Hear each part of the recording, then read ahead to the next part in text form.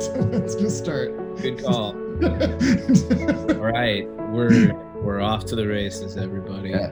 Welcome back, friends. We're excited because we're doing something we've never done on the show before. Record one episode. Yeah, we're gonna do a deep dive into somebody that we think deserves to be deep dove into, up there with other filmmakers who normally are.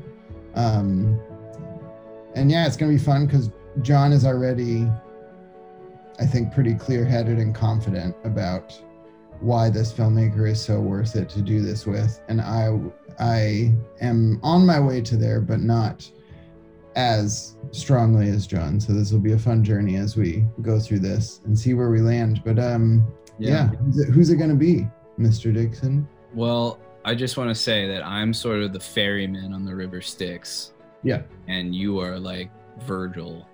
Yeah, it's true. And I'm just taking your dumb little poet ass along, pushing through the waters of Hades. So yeah, this is better. Yeah, I'm excited to be on the boat. Oh yeah. It's a good boat. Yeah, yeah. I know the boat is good. I've been alone on this boat for for a long time. I'm glad someone else is I've definitely like, periodically visited you for like long weekends on that boat throughout my movie watching career, but I've never done the full journey on the boat. So now you're gonna have a partner. Yeah, and you know what? There's room for more. I brought a lot of kind bars. There's a ton of water. There's liquid death. We got it all. Oh, good. Only the best. Only the best. And I guess that's not hell. What's the middle one again? Purgatory. Yeah. Yeah, but hey, if this is purgatory, I'm fine staying here. Well, we're in purgatory, but I'm paddling upriver. I'm going upriver to paradise right now. So everyone hop aboard, because I'm sure you figured out by the title of the episode, but we're going after the big fish. Bobby Z. Bobby Zemeckis, aka Robert Zemeckis. Yep.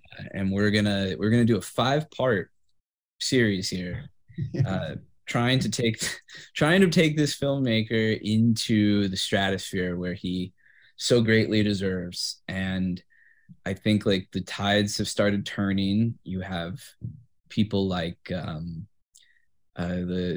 one of our favorites, the master Japanese filmmaker Kiyoshi Kurosawa, has recently said some things praising Zemeckis. What did he say? Did he say he's the most singular American filmmaker? I think so.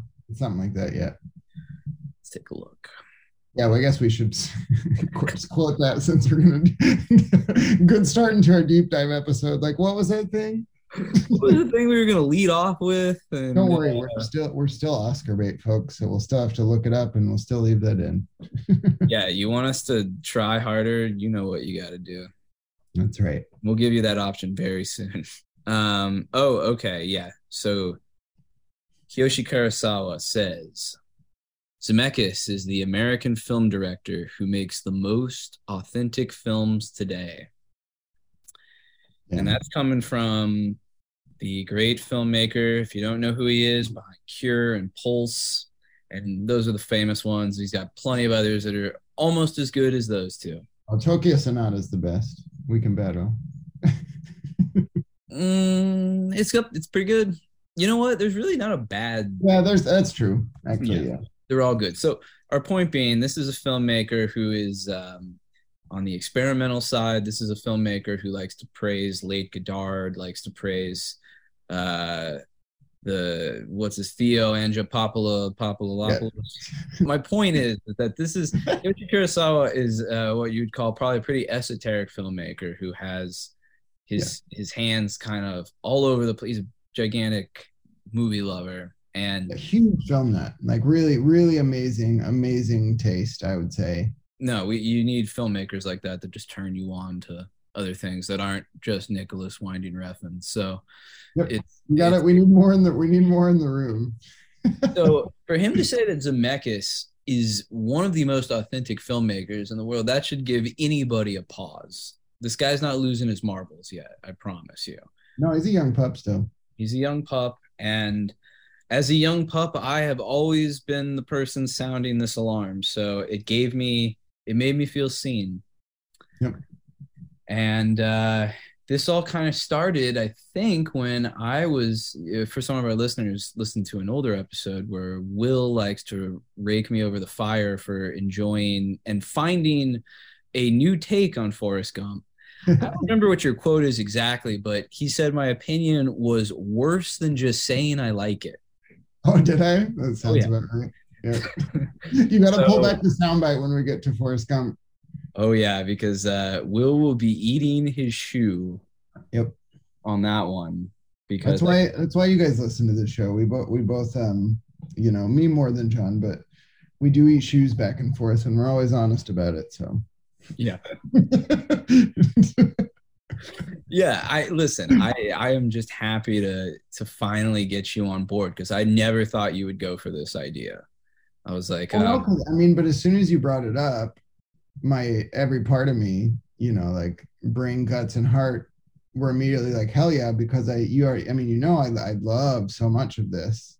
Yeah. But my better than I used to be, but I still have these moments where I'm very susceptible, to groupthink, where it creeps in. And, and that's what happens with something like fucking Forrest Gump or whatever it may be, or American Sniper, which, I'm susceptible to groupthink. Yeah.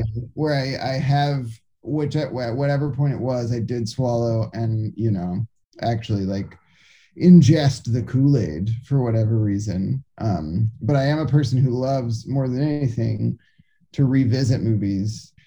And Forrest Gump has fallen in the steaming pile of shit category for me for a long time.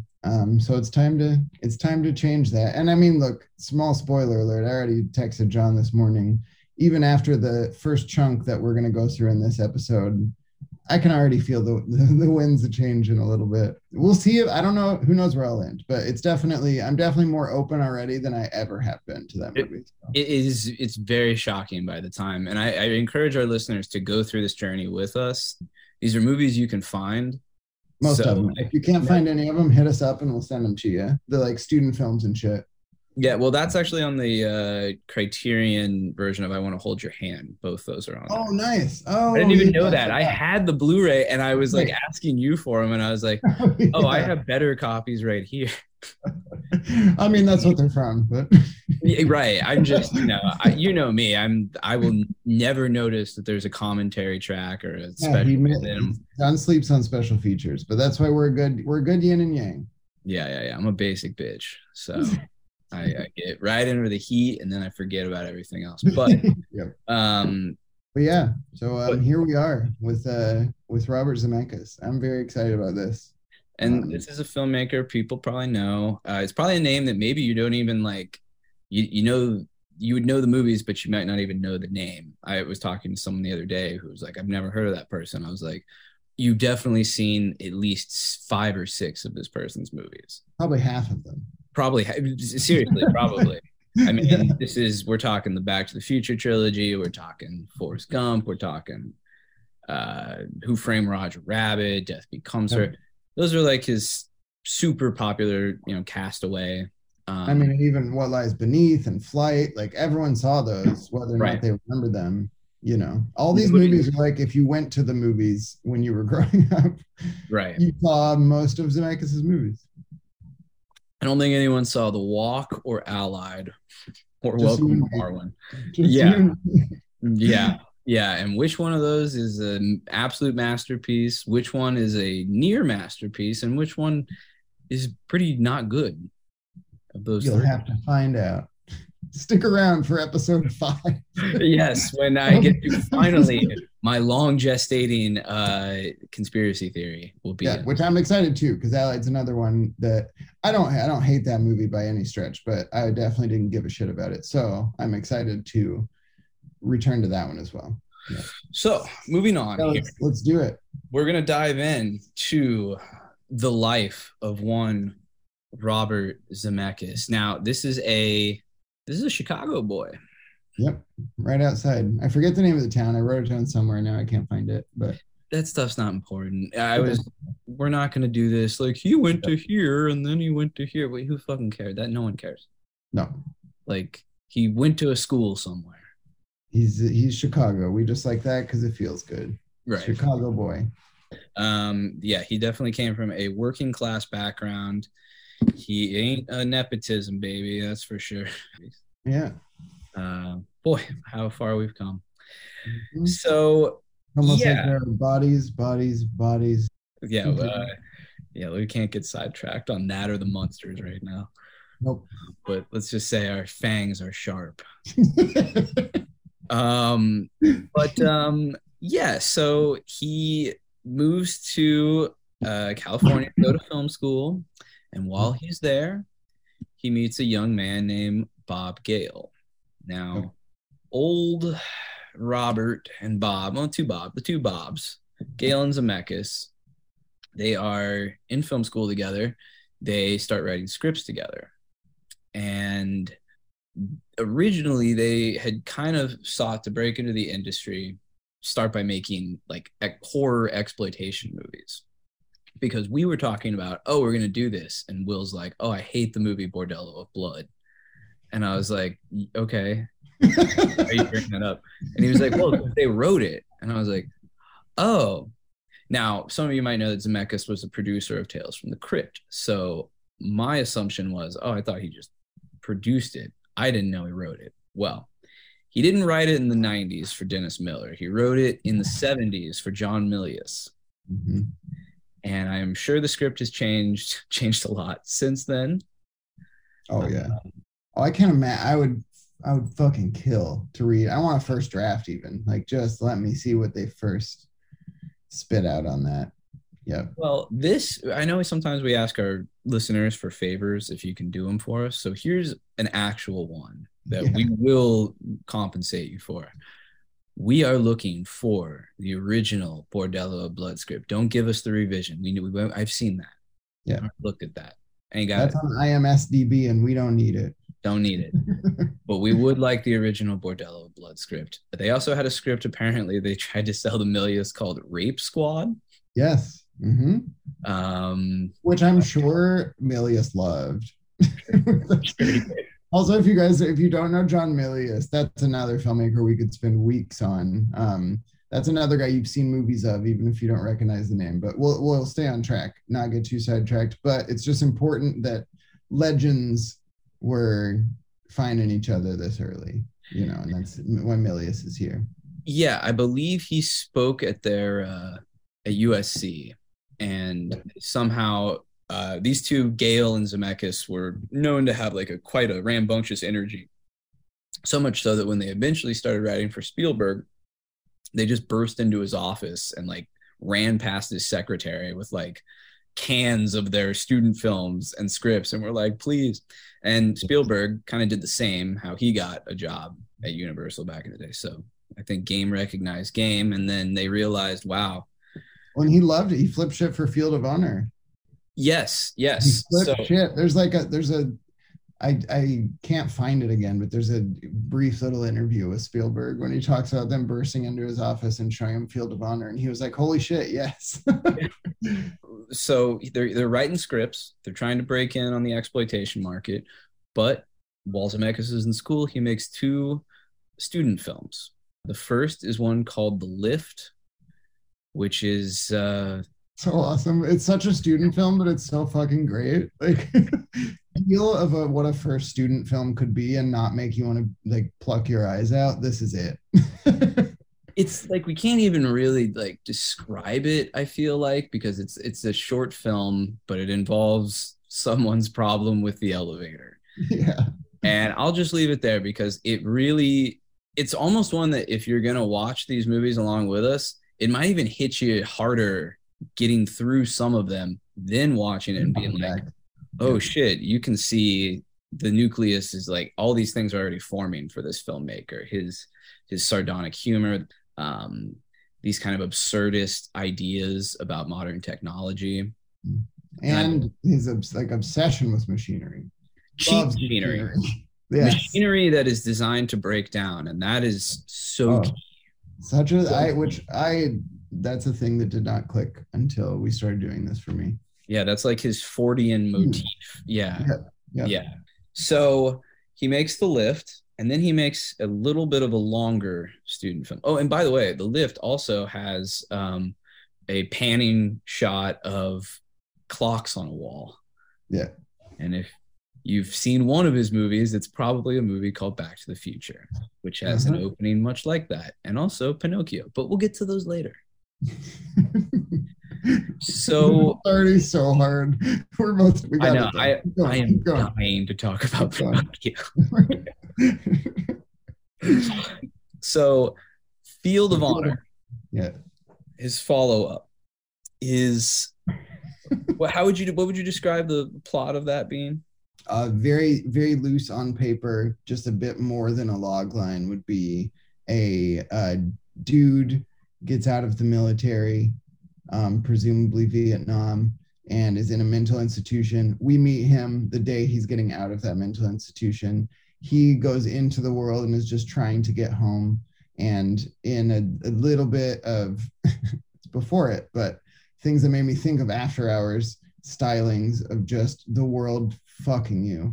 Yeah. Over and over and triggering you in every possible way. He's just trying to get home. I won't spoil all the things that happen. But yeah, so it's basically, I won't even go further, I guess, because it's so much fun, I think, to see where it lands. But it's his, I think, first and only like fully palindrome of a movie. Absolutely. Like it's really just, yeah. But it's a great time, and it's amazing that, you know, this is a student film. Whether or not it's not it because he's smart, because it clearly is not about the performances or the script here. It's about, he was smart. I think him and Bob Gale probably knew they needed to make something to be able to run into Spielberg's office with. And it has all the makings of everything that he is going to do for the next. These set pieces, like the amount, the like way too big for whatever project it is, set pieces that he pulls off is already there in the student film. Which is what kind of gets him going, is his ability, is definitely his technical prowess. That really helps. Mm-hmm. And I gotta mention too, the Steel, the music. Oh, yeah, the Great Escape. Yeah, he takes Elmer Bernstein's Great Escape score, and apparently Spielberg also loved that. Like the fact he immediately heard it and was like, "Wow, yes, great idea." Wow, you've chosen my favorite score. Yeah. Like, yeah, I mean, because it is quite a striking student film. So if maybe you're a student out there in film school, here's the pro tip: don't tell your friends. Watch Field of Honor. Yep. And then if you need more good shit, watch a Mike Leigh short. You know, get ahead of people. Don't be one of these people trying to be like, I'm gonna do a movie like the Scorsese short films. It's not gonna work. It's not gonna work. Trust us. So we'll get to Mike Leigh eventually. But we're sticking with Robert Zemeckis right now. So now we've talked about his student films. So they take that idea, they take their film, they march into Spielberg's office. Spielberg says, I'm going to hire you. I'm going to let you do something. So they set about making some scripts. That's their first thing, is they're going to write some scripts. They wrote apparently a script called Growing Up for Steven Spielberg. I cannot find any info on this. Me neither. It's probably what The Fabelmans. I was going to say, what if we're full circle and we see, maybe I'm looking just for like in the closing credits, special thanks to Bob and Bob, you know, like maybe that's what it became. It may be. And as we'll get through the series, they have quite a symbiotic partnership that informs each other's work in different ways. But they do the script for Growing Up. They do a script that, hold on, we'll save that. They do Bordello of Blood.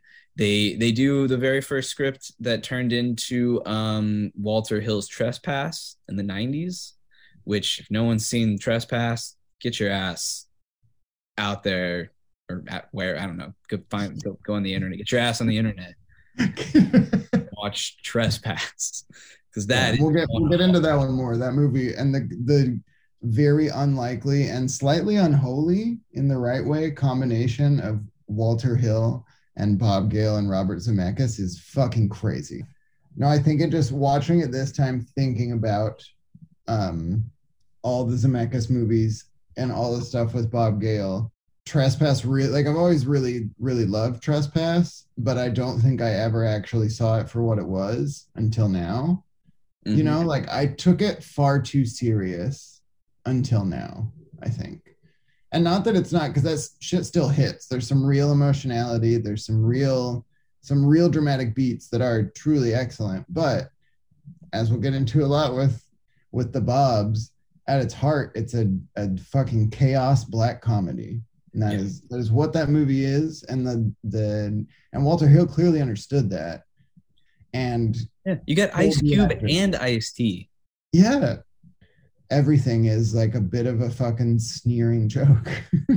It's so good. It's so fucking funny. Which is the key to them, but also they are incredibly tight suspense makers. Like when they want to do it, even in their Beatles movie, they're able to find ways to craft suspense. So yeah, there's Bordello of Blood and Trespass, which they write, which became movies in the 90s. There's the script they never made with Spielberg. There's one real tantalizing script that we will. I would do almost anything anyone can come up with to get this script. You can piss in Will's mouth. Well, if that's it. Are you kidding? Come on, that's I forgot who I'm dealing with. You can dress Will up like the dog in The Shining. Sure. And you can hold on, and you can defecate on him. You can do anything but kill Will.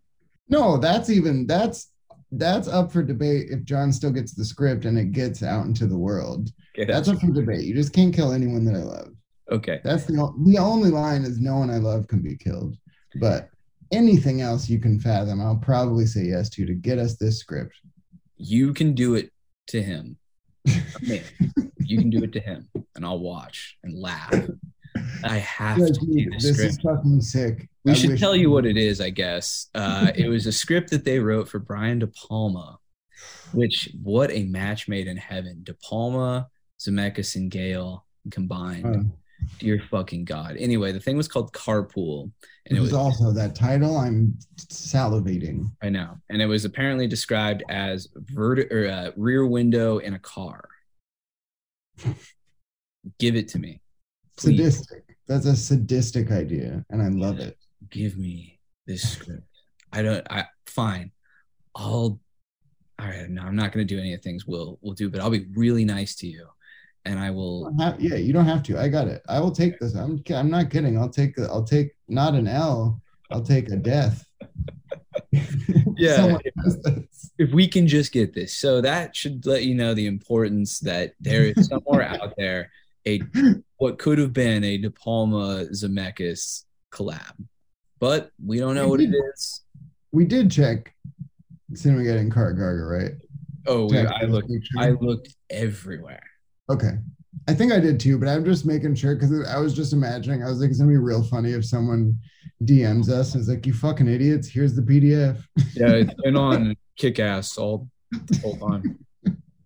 So that's what we want. Please get it for us. And if not, dream about what that could have been along with us. So they're writing these scripts. They're trying to make themselves into Hollywood screenwriters. They eventually get one made for the show Kolchak with Darren McGavin as no one ever believes this guy. This guy's seen it all. He's seen werewolves, vampires, and his stupid manager at the editor at the paper just for some reason in each episode is like, "You're crazy, Kolchak." It's like every week he runs into like a mummy or something. Like, how do you not believe the guy at this point? It's amazing. I gotta give it to him for committing to such a dumb base idea. Yeah. That never grows. Well, to be fair, I have not I've not watched it in order, so maybe I am wrong, and maybe there You're not. is. Surely not, right? That's true. Yeah, okay. I was like, Like I'm pretty other sure than it's paint by the made for numbers. TV movie that Well, that's a whole. John Llewellyn Moxie did, Yes. Oh, The Night Stalker. another hero. Truly one of the greatest TV films, especially TV horror films ever made.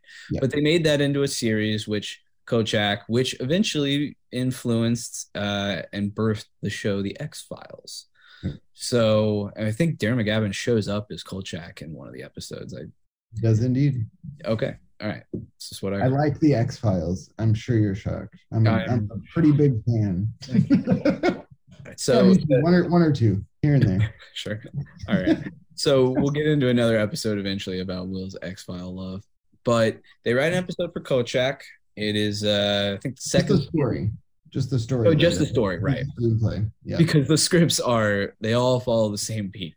Yeah, it was probably too interesting, and they were like, "We gotta dumb this down a little bit, but we like what you did. Thank you so much. We like this guy."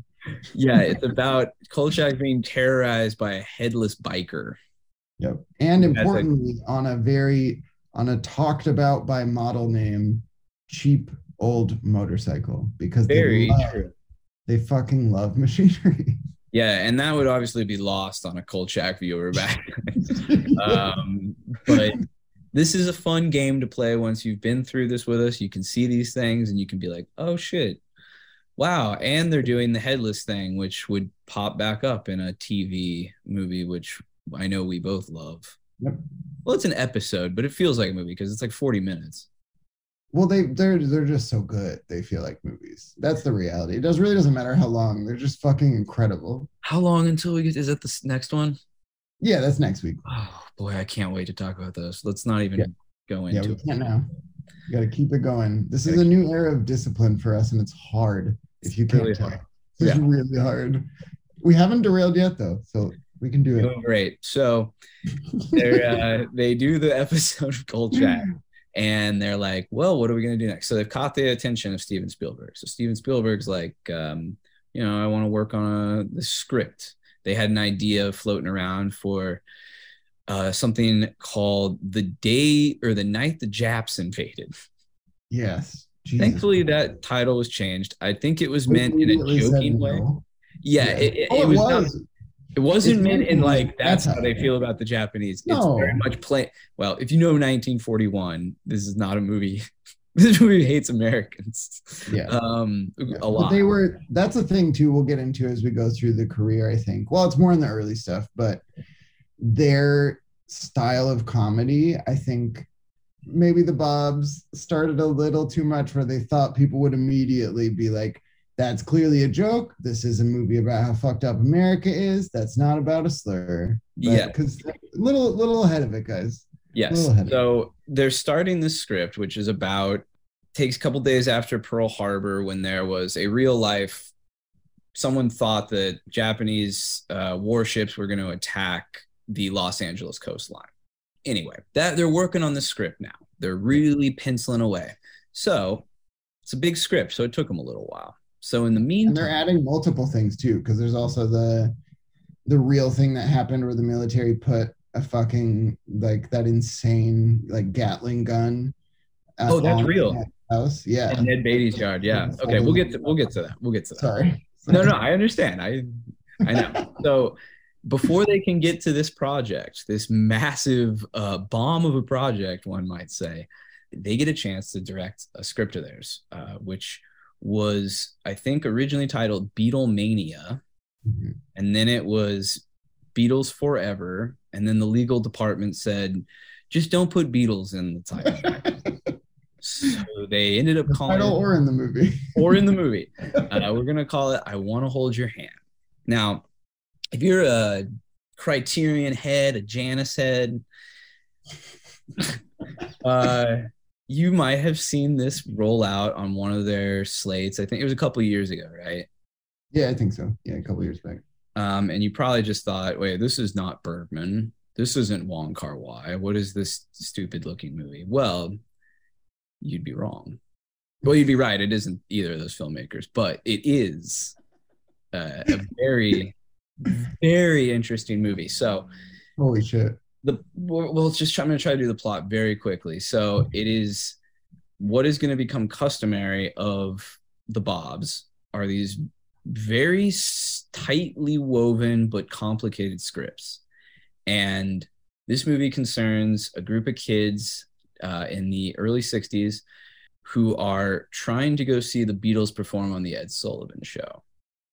And if you pay attention, you realize not really do any of them just want to go see the show. They all kind of have their own agenda for being there. One wants to become a famous photographer out of it. One is clearly trying to avoid an impending marriage. One is there to protest the Beatles and make and sing the praises of Joan Baez. Oh, which is very funny. And that's actually Paul Newman's daughter. Yeah. Yeah. There's another person who just wants to get close to Paul. There's one guy who tags along because he's just trying to get laid. And another guy that tags along because he doesn't know that he's being used. Yep.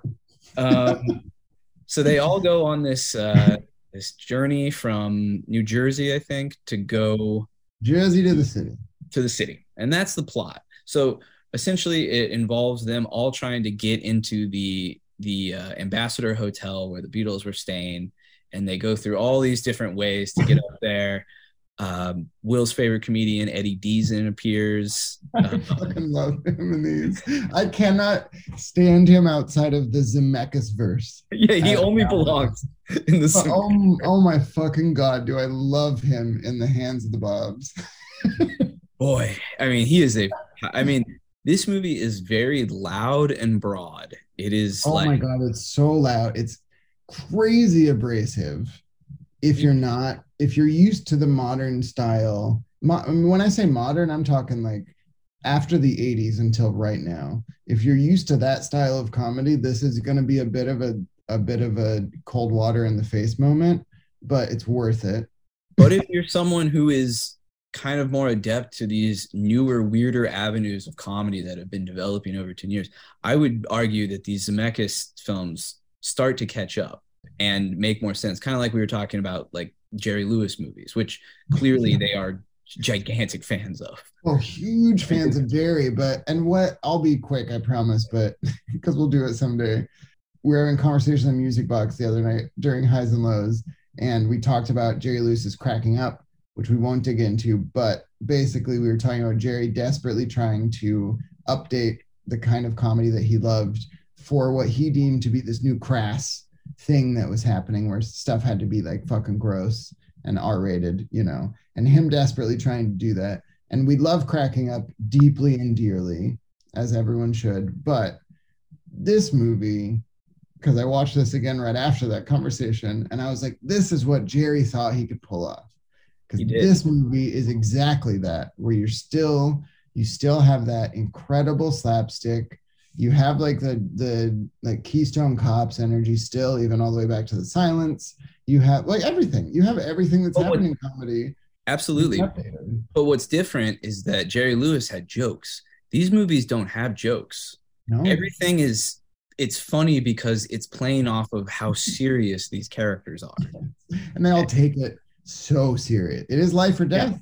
Yeah. And that's a classic, like, great underused thing for real comedies is that it's, again, After Hours. After Hours is so fucking funny because Griffin Dunn is so goddamn dramatic about everything happening. Exactly. And that's what we're doing in I Want to Hold Your Hand. And I gotta shout out Wendy Jo Sperber also. Absolutely. She's so fun. And she's also the reason Eddie gets all that screen time, because the two of them together. Oh yeah, I mean Wendy Jo Sperber. Yeah, we should talk about her. I mean, she's amazing, and she comes up a lot throughout this. So yeah, we're gonna see her pop up in Used Cars in that great cameo towards the end. Wendy Jo Sperber plays the character who's obsessed with Paul, and she left us early in this life. I believe when I think like age 47. I think so, something like that. It's a shame. Cancer is just a horrible thing. So much so that she set up an organization, which I believe Nancy Allen now runs. Yep. And Nancy Allen is also in this movie. Oh, and we have to discuss the whole performance, but there is a sequence. If you haven't watched it, skip for a second, but we have to talk about it.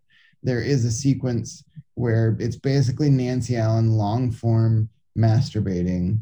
She breaks into the Beatles hotel room. Yes. She breaks into the hotel room and at first does what you might expect like an 18-year-old teenage girl who's in her favorite band's hotel room to do, right? You jump in the bed for a second, roll around a little, and then you might even do, have that moment where you like, you smell the pillow. You're like, wow, that's crazy. This is where the Beatles slept. Sure. But it quickly, I will say ascends instead of descends because it's amazing. It quickly changes to her grabbing the bass guitar that's near to her and rubs it against her face, starts to lick it. And we go through this crazy sequence where she's doing that with stuff throughout their whole hotel.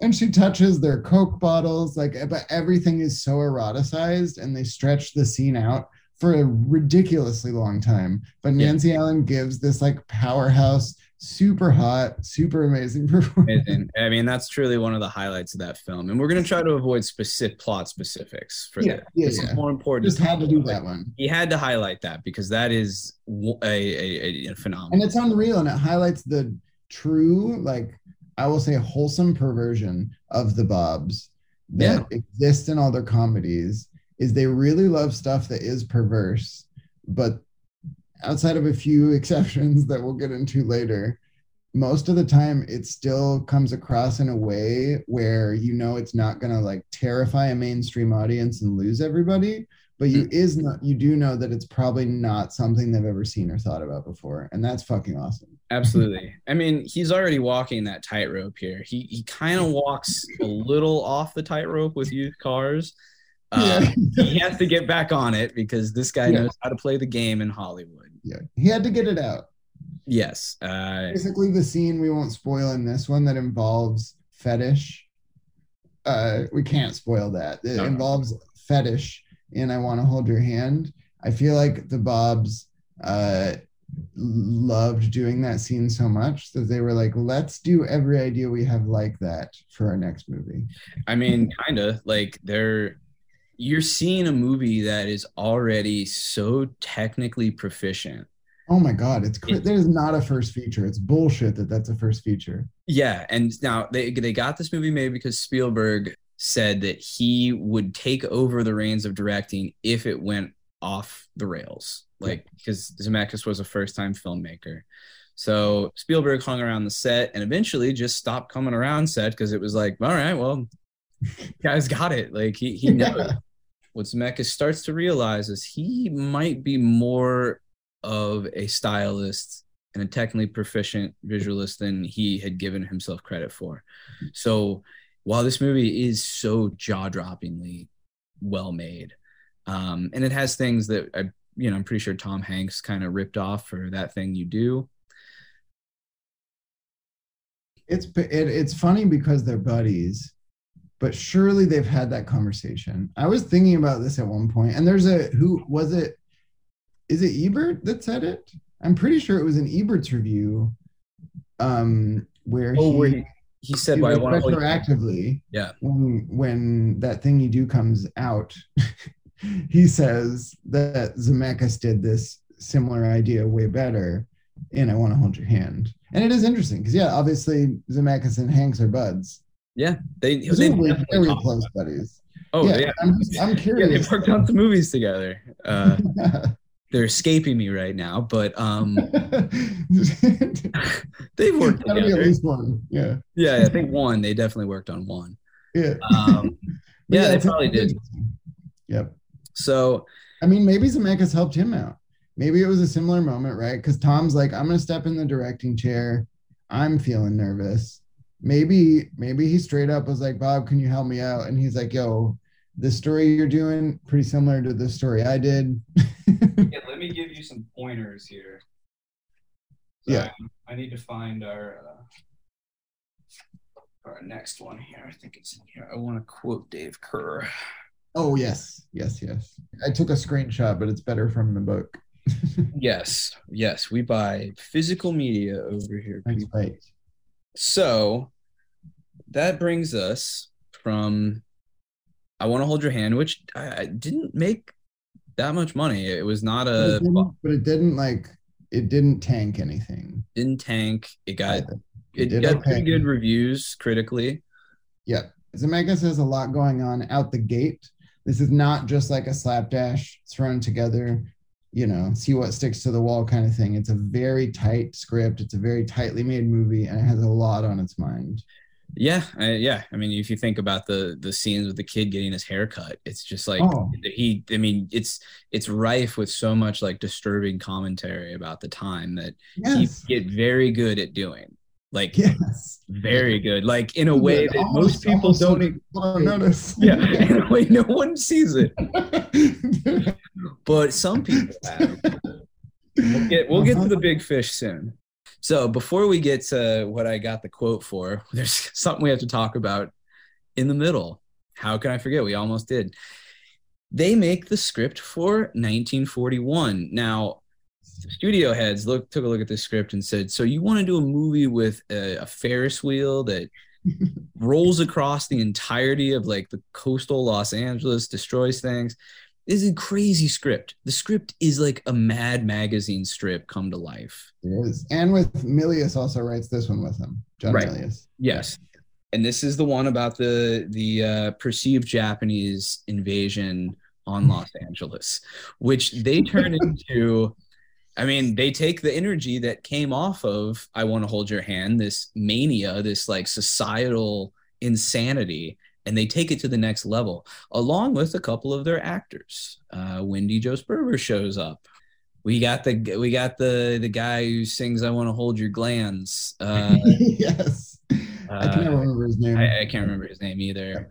He shows up. We have Eddie with a mannequin. God bless. God bless. Eddie Deaton's back, baby. He's got a little doll. Yeah. So you get double the Eddie Deaton, which rocks. It's so good.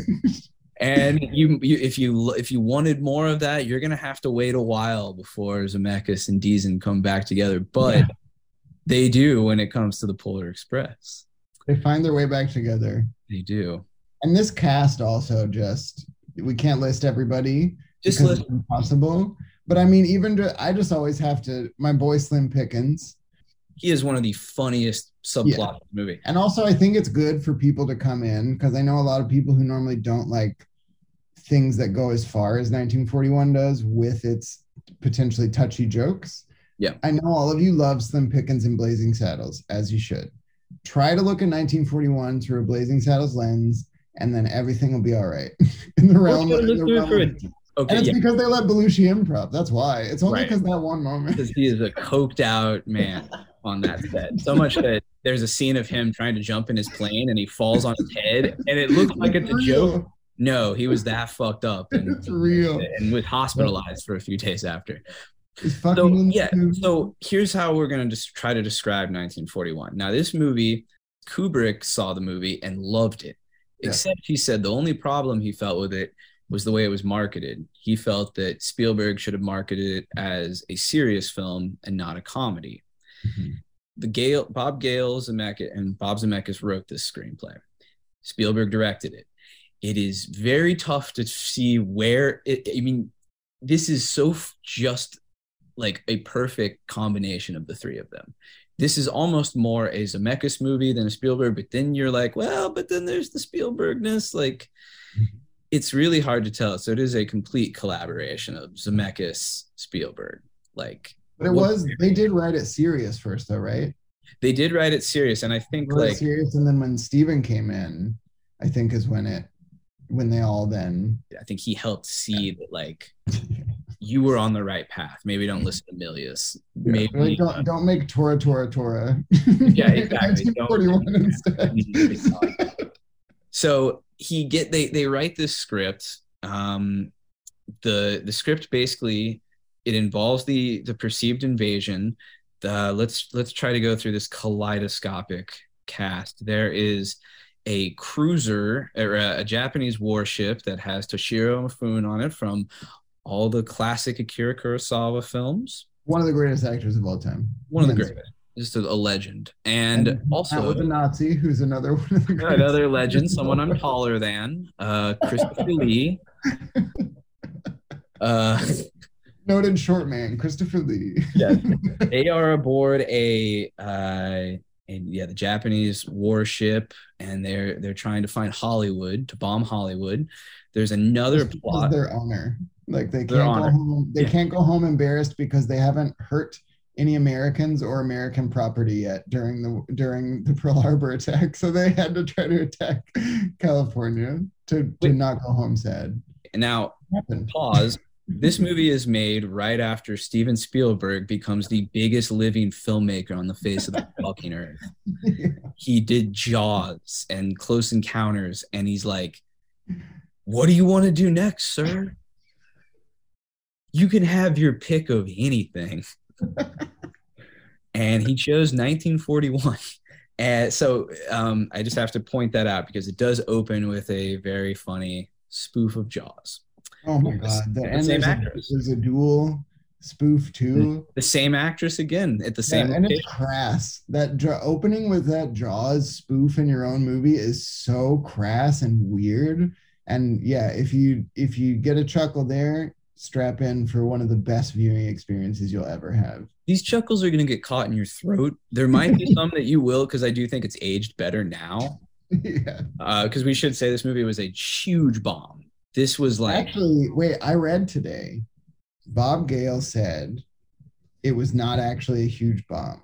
He said that it didn't make, compared to what Steven was doing at the time, it wasn't a huge success, but they didn't lose any money. They didn't lose money, but critically... It wasn't still, because I'd always thought that it was critically and financially, like everything was fucked for Universal. Yeah, it was a critical dud. Oh, dud's a nice word. Yes, they did. No one understood this movie. And I'm sure people were very upset because it had a long... People used to really care about production histories and if they were going over budget and if things were crazy. I don't know why, but immediately people were just mad that he didn't give you Jaws 2 or Close Encounters 2 or whatever people thought they were going to get from... Don't worry, he came back soon. Yeah. Spoiler, he comes back. What you fucking wanted. Yeah, he makes other movies. So, but at this time, he's putting his faith in Zemeckis and Bob Gale, and yeah. So there is the warship with Toshiro Mifune and Christopher Lee on board. You have the guy from I Want to Hold Your Hand, the guy, the greaser. Yeah. Is a kid trying to get into a zoot suit dance off. That turns into a UFO military only dance off. So then he has to get a military uniform. Who's girl?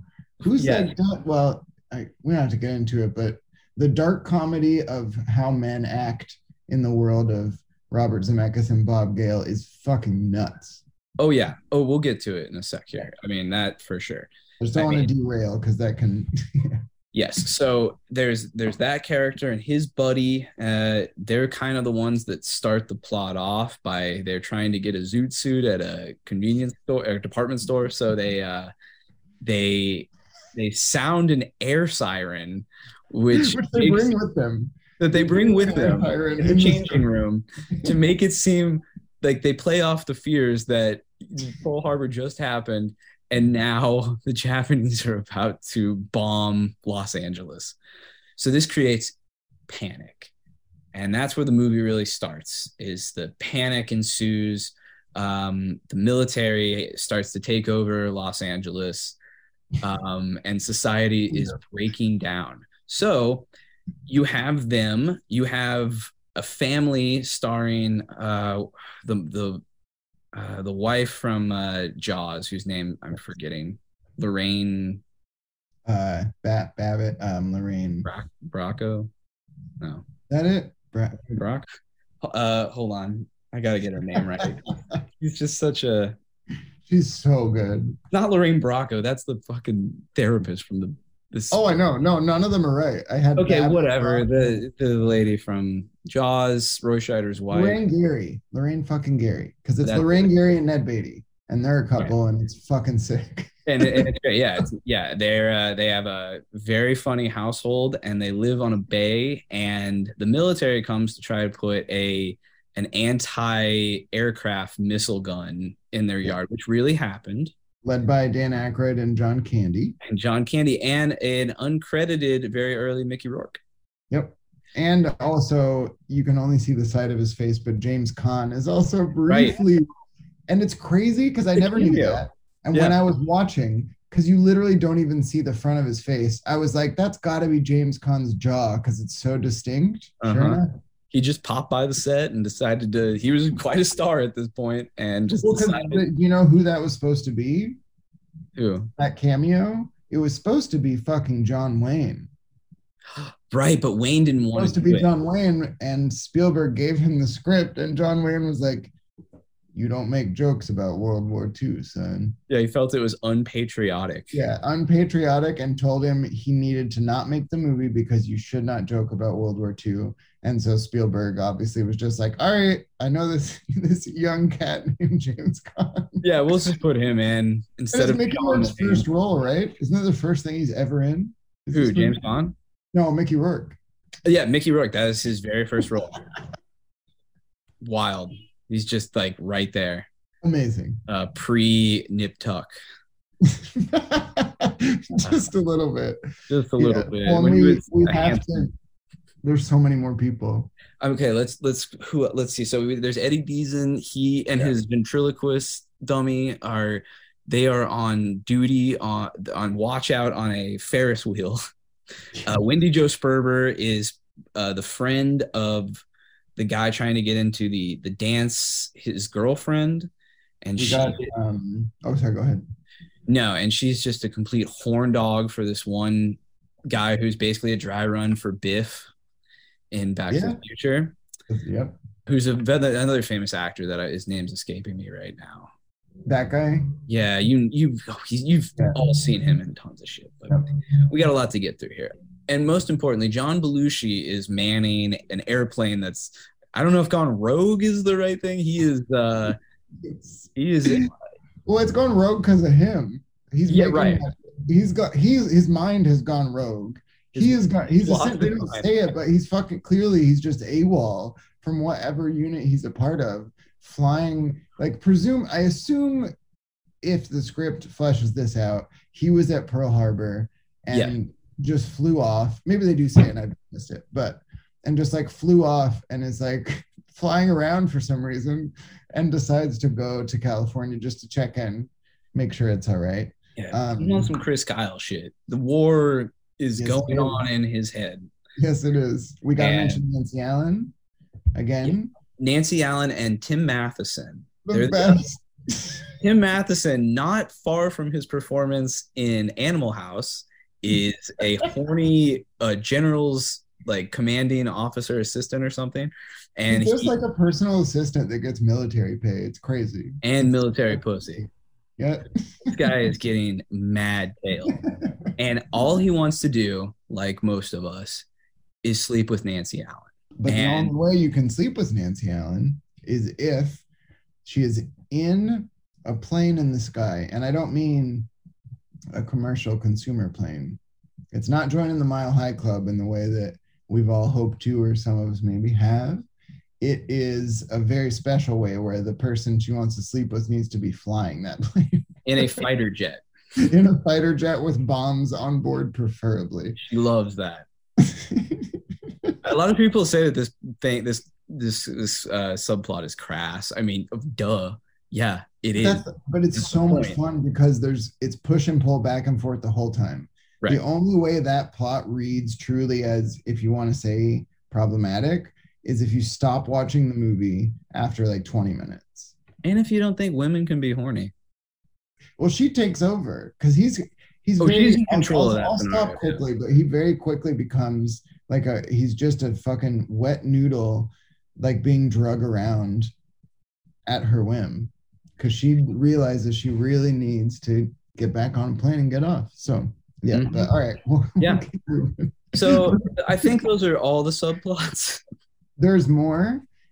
Like I Well, said, you left out one of my favorite characters though, that guy's boss, which I forget who plays him.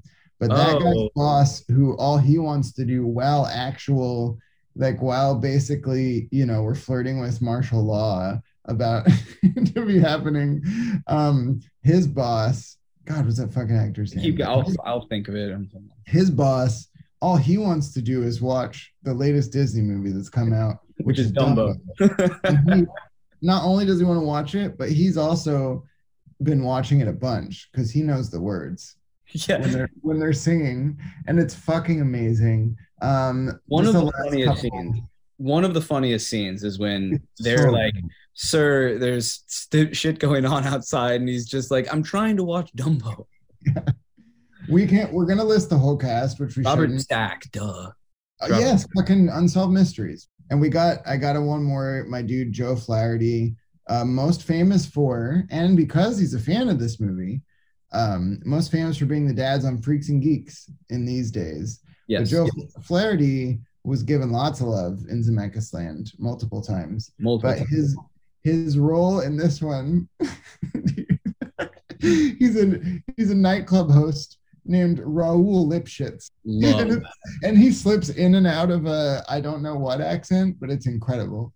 You see a lot of Zemeckis's Rube Goldberg obsessions, which Oh, that seems amazing. which We work played a little like Hello Dolly in that moment. It's crazy. absolutely. I mean, and the Rube Goldberg mechanism figures into a lot of Zemeckis, quite literally sometimes, and then kind of figuratively with the way he constructs his scripts. I mean, this movie is kind of like a Rube Goldberg machine just set off because you're wondering at some point. I mean, if you're halfway sane, you should be wondering, how is this tying in? And How is this all going to tie in? And it does. I also really want to highlight Frank McRae as one of the who we'll see coming up in the next movie, and a wonderful cameo from our boy, always welcome, Mr. Warren Oates, Oh yeah. as the completely gone off his rocker military captain. Let me hear your guns. It's so funny. So anyway, this is the scope of this movie that we're dealing with. There's more. We didn't get There's more. It's like I said, it's like if you open one of those full page spreads of a Mad magazine, and it is just there's something happening in every frame. It doesn't slow down. You have to watch this movie a couple of times to really kind of like catch everything. Now, does this movie work completely? I don't know. I love it because to me, this is one of the few movies that you could say doesn't work, but it does. And it makes it so fascinating because you're watching these filmmakers play with unlimited studio money. Yeah. Like the stunt again, the scope of the set pieces is fucking unreal. Like jaw dropping. It's unreal how much they got to do whatever they wanted. And I will say also, I think it works better. And I'm not doing my normal thing because I'm one of those annoying people sometimes who just prefers longer cuts of things because I like to spend time in the worlds. Mm-hmm. But in this case, definitely watch the director's cut if you can. And it's 27 minutes longer. It makes it a 2.5-hour movie, and there's tons of differences, extra scenes, but really the key thing, and I found a great little interview with Bob Gale when they were putting out the re-release of this, and they brought up the director's cut, and he was like, yeah, there's a lot of stuff we were excited about. He's like, but really the main thing is what they cut from the theatrical is a lot of the biggest things had the John Williams score. Yeah. And we were all of us, and again, that's why we're spending so much time on this, because it's not just a Steven Spielberg movie. All three of them made this clearly. This is a joint effort for sure. Yeah, this is a three-headed director situation, or at least three-headed creator situation. Yeah. It's a hybrid movie, yeah. Yeah, and all of them, and it's so different. If you watch them back to back, some of the crazy set pieces in the comedy does not work as well with the score the studio replaced it with. So if you can, watch that director's cut, even if just for that. But also the extra scenes back are all great. So yeah, it's one that, like, I don't think anyone's going to be faulted for saying they didn't find it funny, but It doesn't work really, for everybody, but I think it's fucking hysterical. I think it's very funny. There are some scenes that I'm still thinking about, and I'm not going to spoil. But I just absolutely adore 1941. It's a complete what's it movie. You'll never see anything like it ever again in the history of our life on this miserable earth. Nope. So you should 100% seek out 1941 and just enjoy we should show it at the Music Box, because then we need to see this with an audience. Yeah, that's the other thing, folks. We can't really go into it right now, but maybe this retro might take on another life one day. Maybe it'll hop from the podcast to the big screen. What a world that would be. Box, who knows? Yeah.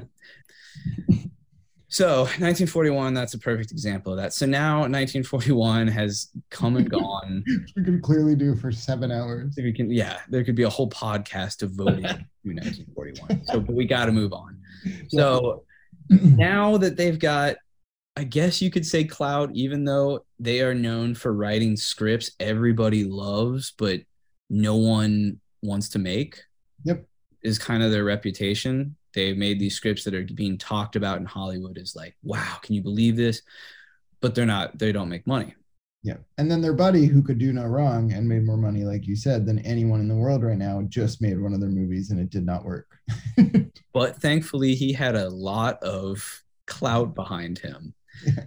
So they keep him around and he helps get their next movie made, which is 1980s Used Cars.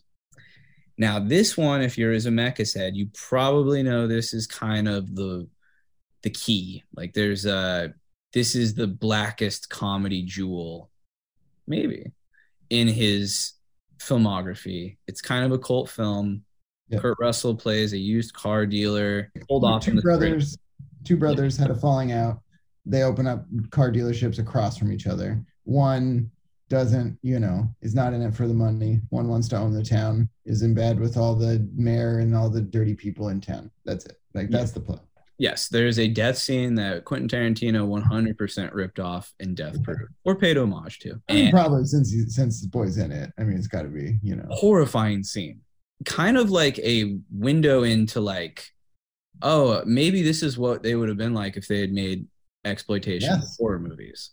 Well, and because we touched on it a tiny bit earlier, but the fucking sexual politics of this are unreal, and again, much more in leaning towards horror and exploitation stuff, but maybe even actually a little further than usual, I would say. Well, and the level of broad comedy. I mean, this movie is very darkly funny. Oh, it's hilarious. There are some reasons it didn't. Yeah, there's some reasons it didn't land the way it was probably supposed to. Up until this point in Hollywood, there had been very little studio-backed comedies, and right a couple of weeks before this movie came out, a movie called Airplane came out, and starring Robert Stack. Let's just say that Airplane kind of cleaned up the box office, so that when a couple weeks later, a very smart, less gag-filled comedy called Used Cars comes out, it just didn't have the impact that it would have. But I do think that if this movie had come out before Airplane, we might be talking very differently about that movie and Zemeckis. I mean, it's also harsher though too, because I do think Airplane I think marked what was to come as far as starting again to pretend that things could be sunshiny, Reagan shit. Like, we were coming back into that era where, like, out of the 70s, everyone's fucking sad about war and stuff. I mean, it mirrors with the other movies coming out, right? Like, well, it predicts Reagan, because in this he's taking pot shots at Jimmy Carter. Yes. Oh yeah. It's amazing. It's amazing. Yeah. But I mean the tone of what people were looking for had started to swing, and Airplane, not that it doesn't have great stuff. I do not hate Airplane by any stretch, but Airplane was going towards lighter, and this is darker, and this is about mean capitalists. Yeah. And I think that everything had started to not quite swing yet, but it was starting to go that direction. And so I think that it had that against it too. Even if it had come out first, I still wonder. Well, yeah, I It mean, would have been ready. this is I when, mean, receptive. Because they well, didn't want to yeah, start it. the artist kind of died. Heaven's Gate had broken United Artists. It was well known that studios were trying to get away from these things. The great dream was kind of dying. No thanks to two people who were part of that dream, Spielberg and Lucas. But hey, it's not their fault. They just made what they are born to make. But it did change things forever. And yeah, this movie fits kind of very awkwardly in there at that time because you're right. It is kind of predicting and Yep.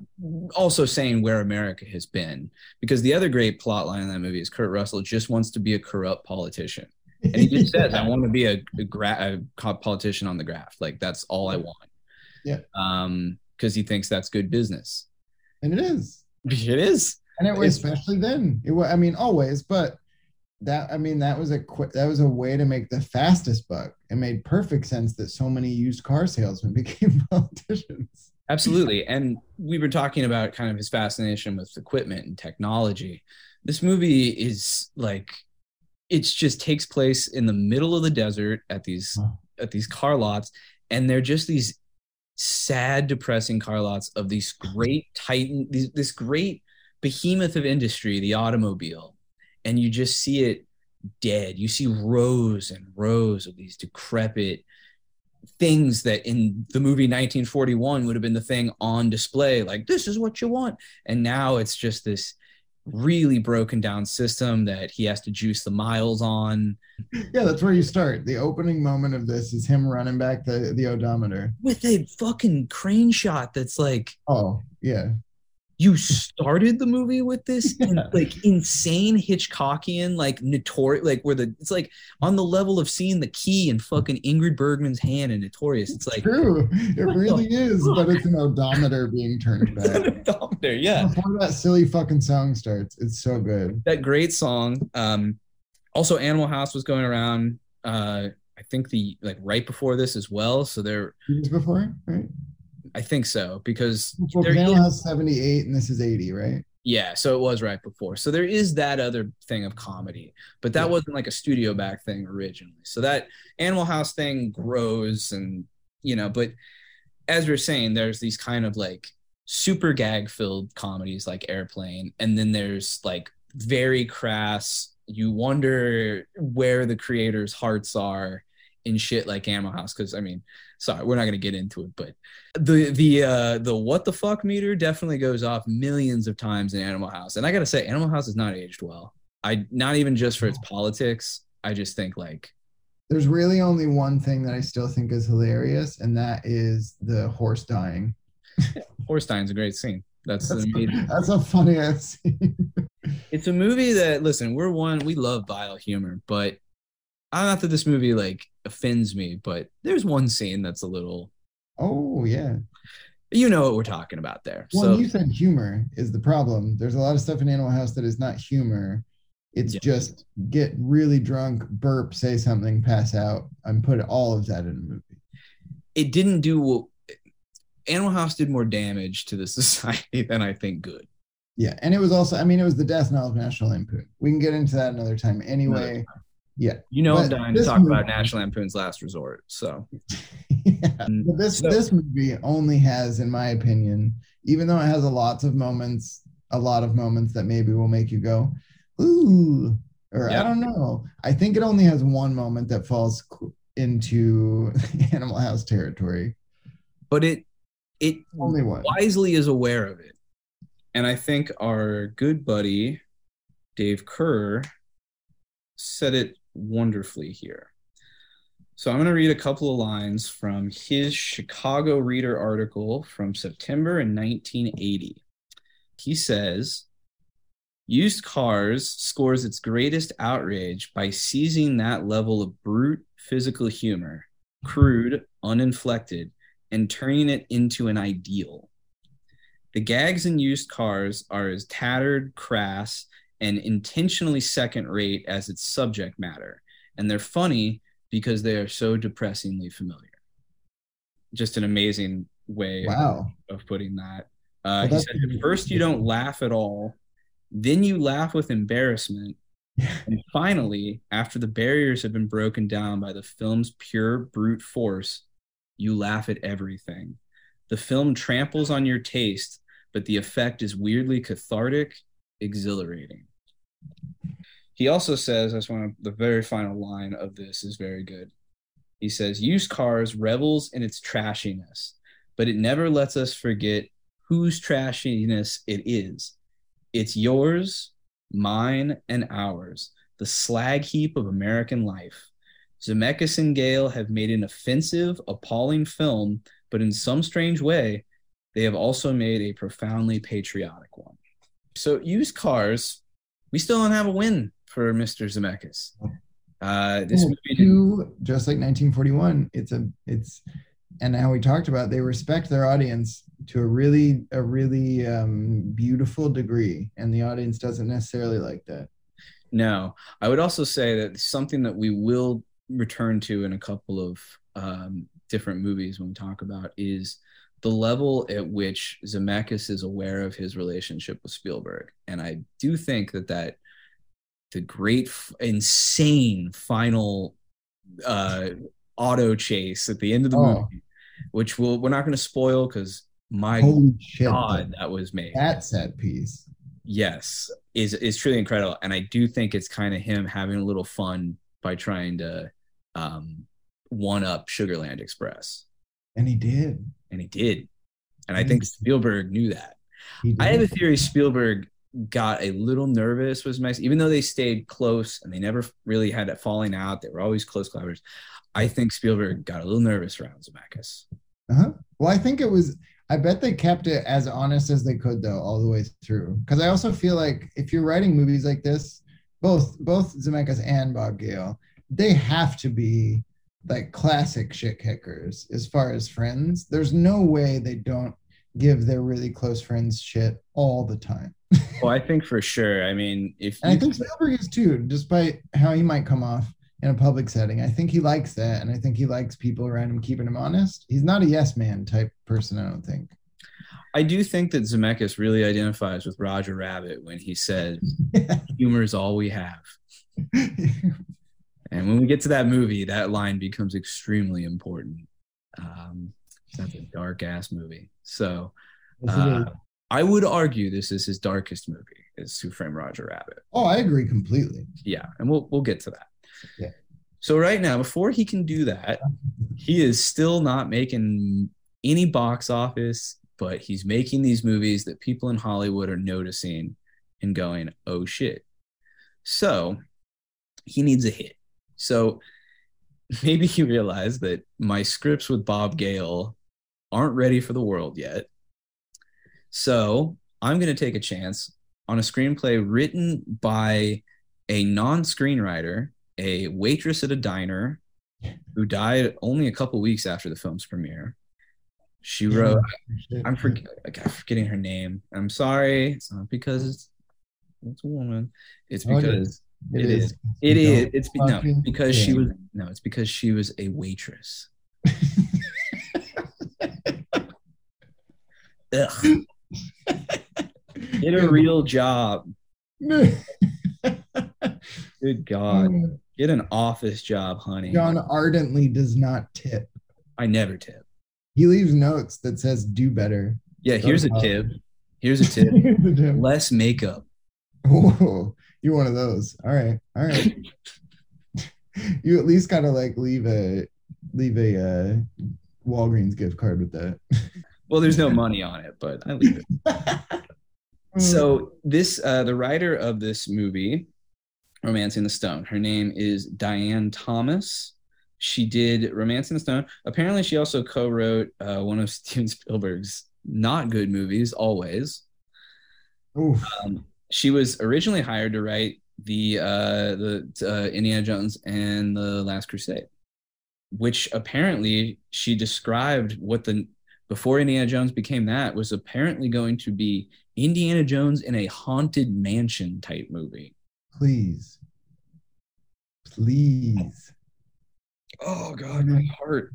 Yeah, where's that? Also, while since I'm gonna let my life be lost for that, when you get us the diploma script, we also need this original script of Indiana Jones and the fucking Haunted Mansion. God damn it. It's Really? yeah, yeah. She was working on it at the time of her death, so it maybe never got completed. But Let yes, us set in a see. haunted mansion. Spielberg thought it was too close to Poltergeist, which you know what? He didn't direct that. That's fucking goddamn right. He didn't direct that. He did Jesus. do a little bit, but that's a Toby Hooper movie. That's He another. made decisions that Toby had to do, Yeah, but he didn't fucking direct it. It doesn't even look, I don't want to get into it. It doesn't we're even not look like getting a fucking Spielberg movie at all. because this Spielbergness does get attributed to. I mean, I've heard people be like, "Oh, didn't Spielberg direct Back to the Future?" I mean, like if you see his name before anyone else, I mean, Yes, but if I will say I've had the opportunity to turn that around a couple times, even before this, which now I will be doing very intensely after this deep dive. But even then, I've been like, oh, you've missed out on how biting the humor is in this movie, and that's not a slack on Spielberg.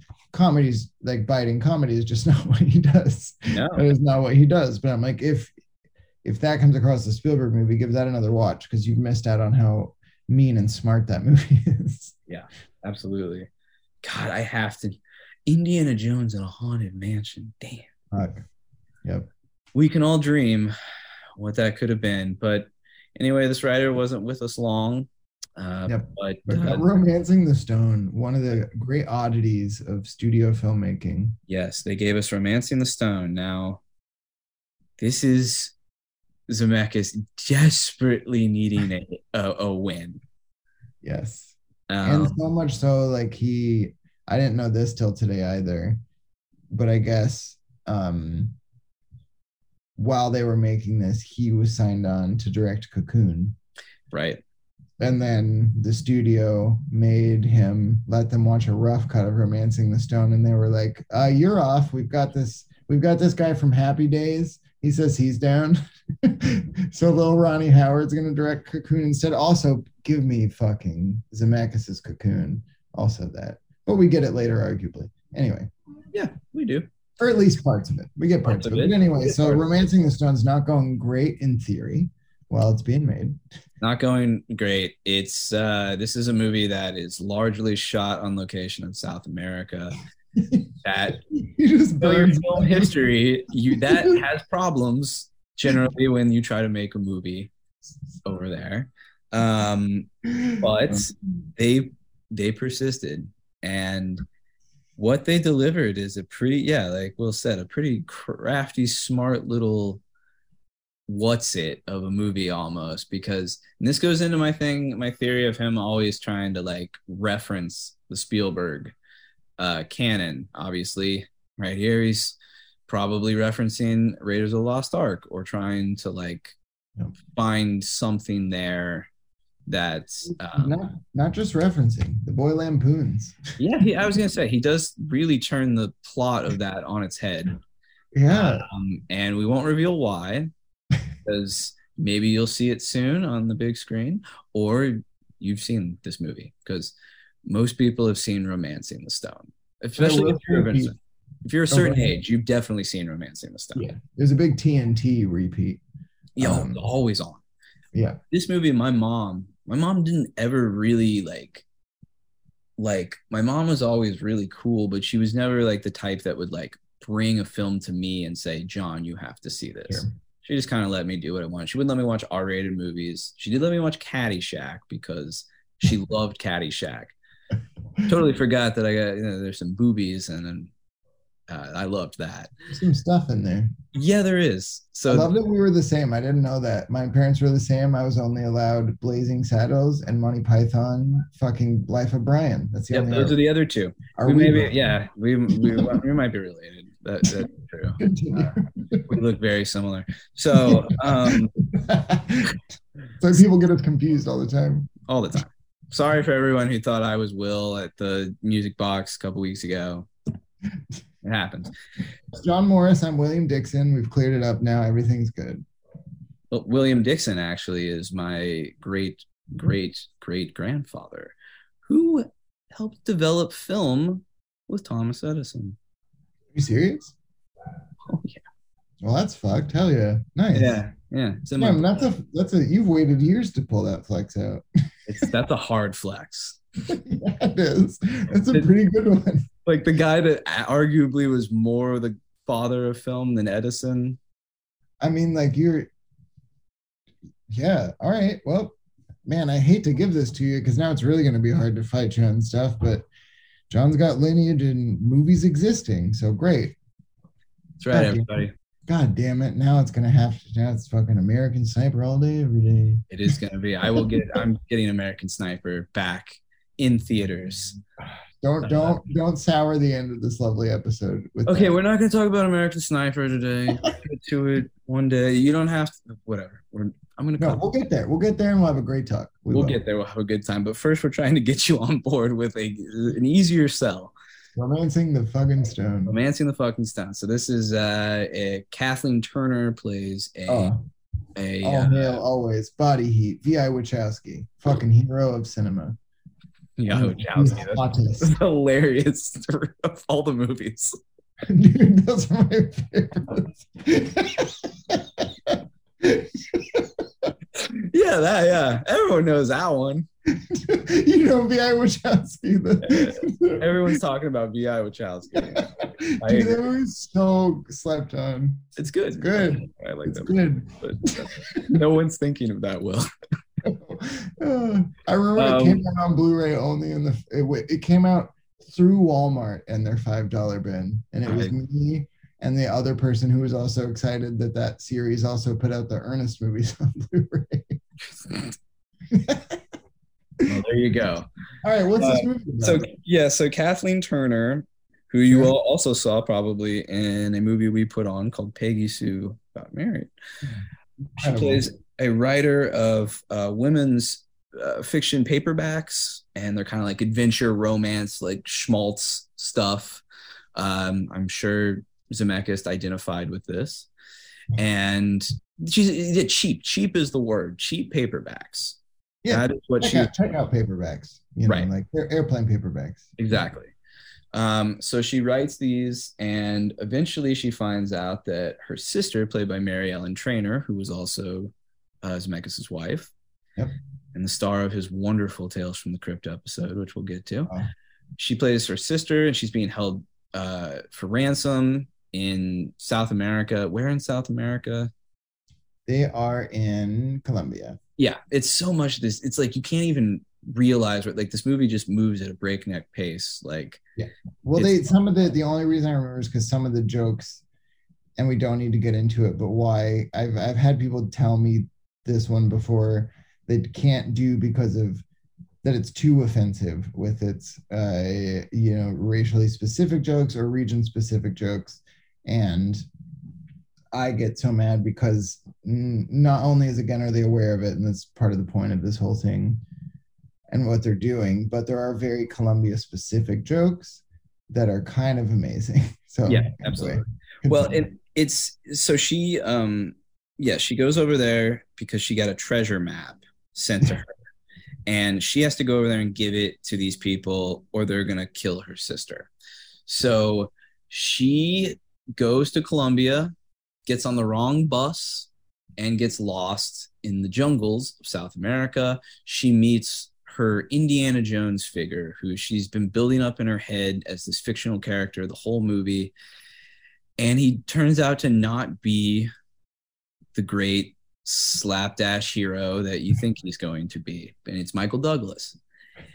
And they, if you haven't seen it, I don't want to say more, but it definitely turns the Indiana Jones story a little on its head. Their banter, where they're just like both taking and flipping and pushing and pulling on like accepted societal gender roles, and it's fucking amazing. And that's what they're doing in this too. Same thing. Like both of them are just like pushing and giving and fighting, and it's awesome. Yeah, maybe the gender rules will get flipped. Whoa, no spoilers. No way. There's a great scene where they take refuge in an abandoned plane that was a drug mule plane, and I'm shocked you were going to bring this one up. Well, yeah, right. Well, because I love the scene where they're keeping warm on the fire by throwing like Loads of weed. yeah, full bricks of weed on the And not fire. just throwing it on, but the first one he throws on, like Kirk Douglas leans over it. I wish I wrote down the exact line because it's amazing, but he Another throws it on kilo. and leans down and then Yeah, it's crazy. And then yeah, he says, I'm gonna throw another kilo on, and she's like, I'm lightheaded. yeah, Also found like fucking whiskey in the plane or whatever. yes. Getting crossfaded in a Zemeckis movie. Yeah, well, and like Raiders of the Lost Ark, these are two women who can put their drinks away. Yes. Uh, Maybe Raiders, she can handle it better, but I guess there's a famous scene demonstrating that. But in this one, our heroine loves the tiny little one-shot bottles that you get on airplanes, and she has a whole wonderful gag where she's got a whole cabinet just full of those that she clearly got at like promotional events and stuff. Yeah.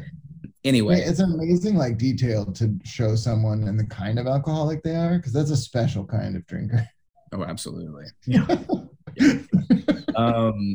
So they meet Danny DeVito at one point in a role that turned him into a movie star, which is amazing. This movie, the fact that this shot him into the stratosphere is really weird. He doesn't do anything in it. He doesn't do anything. I mean, he's got the Danny DeVito charm, but he's not like, it's not like a role where you're like, he's barely in it. Yeah, and he said, well, yeah. I mean, it's very funny that this, but he became a bigger, I guess they expanded his role a la like the Joe Pesci and the Lethal Weapon series with the sequel to this movie, Jewel of the Nile, which Zemeckis had nothing to do with. So you can tell. Yeah, it's not a bad movie, but it's not bad, but I miss Romancing the Stone. The banter we're talking about. Yes, this wonderful banter, which I'm sure Zemeckis probably contributed on the script, juicing that banter up because it's really. He had to, because it's so. Again, it's just too well observed, and that's so much his bag. Absolutely.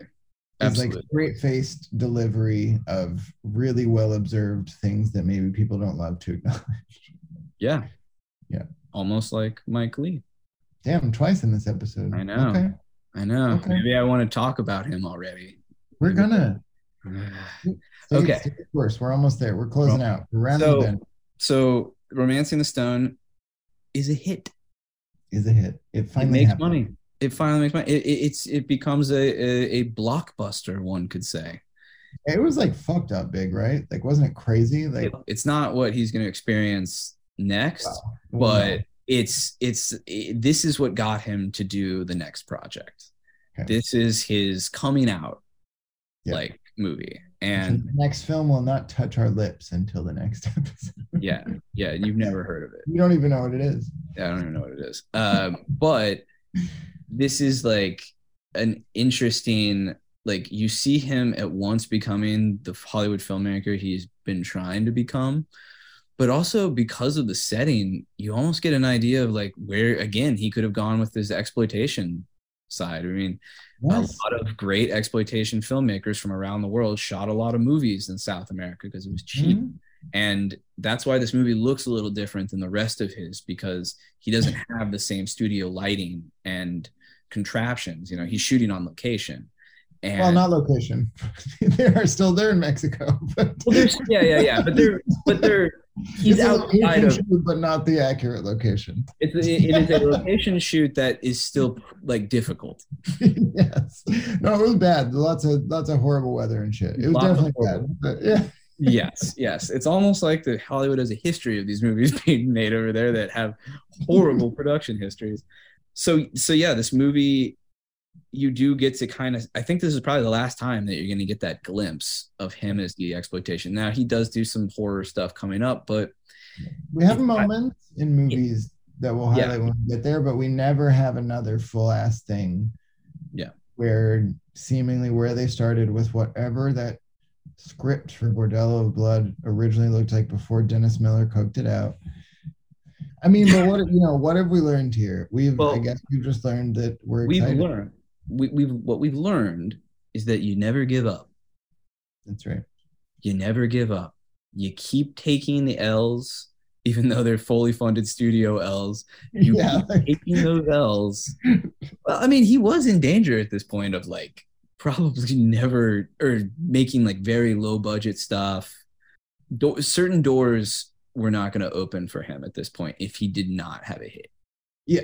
Yeah, Hollywood is littered with talented filmmakers that didn't make hits that just disappeared. In this movie, there was no Spielberg on production of this one too. Which I know. That's what I mean. I really think he. Well, because wait, where's the time? What year is Romancing? I think it's 81. So 80. Did E.T. come out already though? That's 84. What matters. Yeah, so it's 84. Wait, is that big of a gap? Yeah, no, that's when he was in like movie jail essentially. Right. Because he just like couldn't, there was nothing that he could get attached to. Like okay. So wait, I guess like the closing shout out then is a small, even though we love him, a little fuck you to Stevie then, because if that's the year this came out. Well, 81 is Raiders of the Lost Ark, so yeah, Raiders and then E.T. 82 is E.T. 82 is also when he did production work on Poltergeist. 83 is the Twilight Zone movie, one of his worst. Maybe his section. Okay, well, not even that. Just what happened. Maybe that's why he was like, "I'm sad today. You make this movie." Yeah, we just killed some kids on. Like, do you guys know this guy? Do you know this guy named Johnny Landis? Yeah, you think he's bad? You should see his son.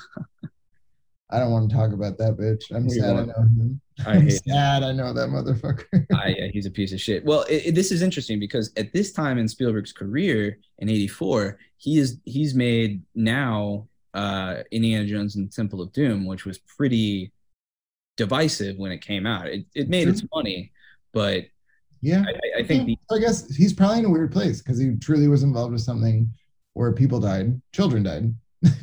Yeah. Well, and he was working with Joe Dante at this point now because Gremlins had come out the year before. Yeah, shit, that's right. Okay, yeah, so he's fucked up on the Amblin stuff. Life's weird. All right, I'll give it to him. Life's weird, and I think he's just saying, him. Maybe Bobby, you're on your own. Yeah. Yeah. Like I can't. I'm gonna take the training wheels off. I've seen you ride that fucking bike over that hill so many times. You got it. He had it. Yeah, he'll come back maybe two more times.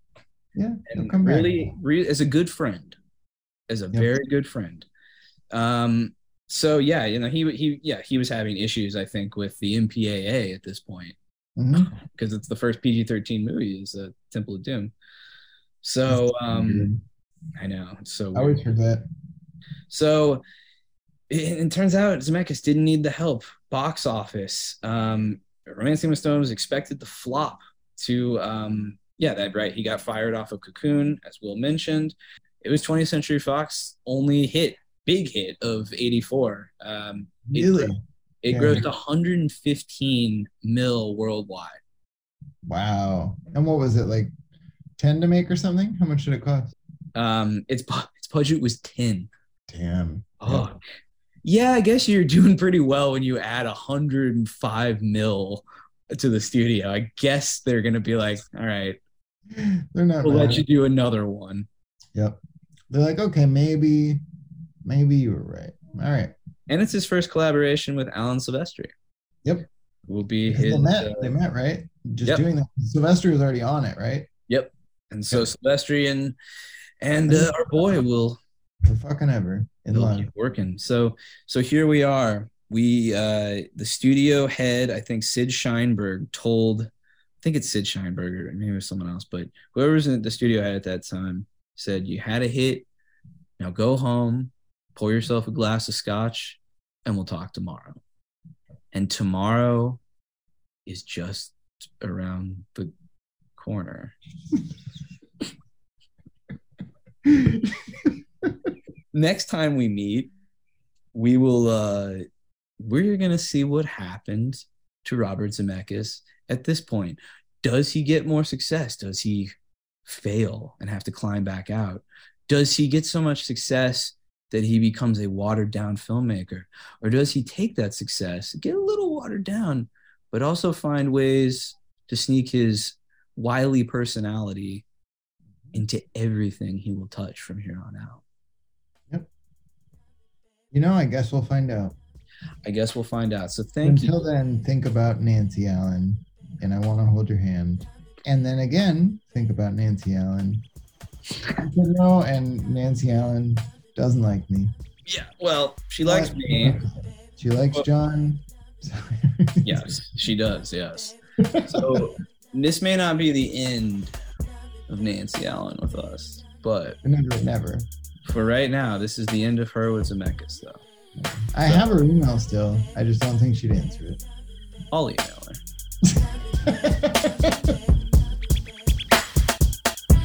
Baby, you don't know what you do to me.